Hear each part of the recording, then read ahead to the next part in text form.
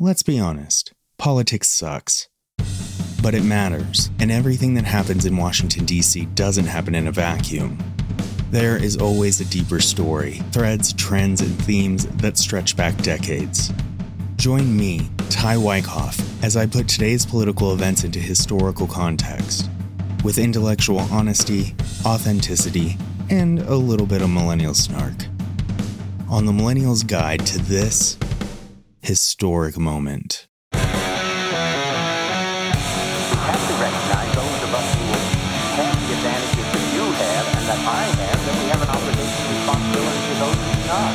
All we say to America is be true to what you say on paper. The future doesn't belong to the faint-hearted. It belongs to the brave. Let me assert my firm belief that the only thing we have to fear is fear itself. This generation did not create most of the conditions and the convictions which have led us to this day, but this generation has a responsibility to resolve them.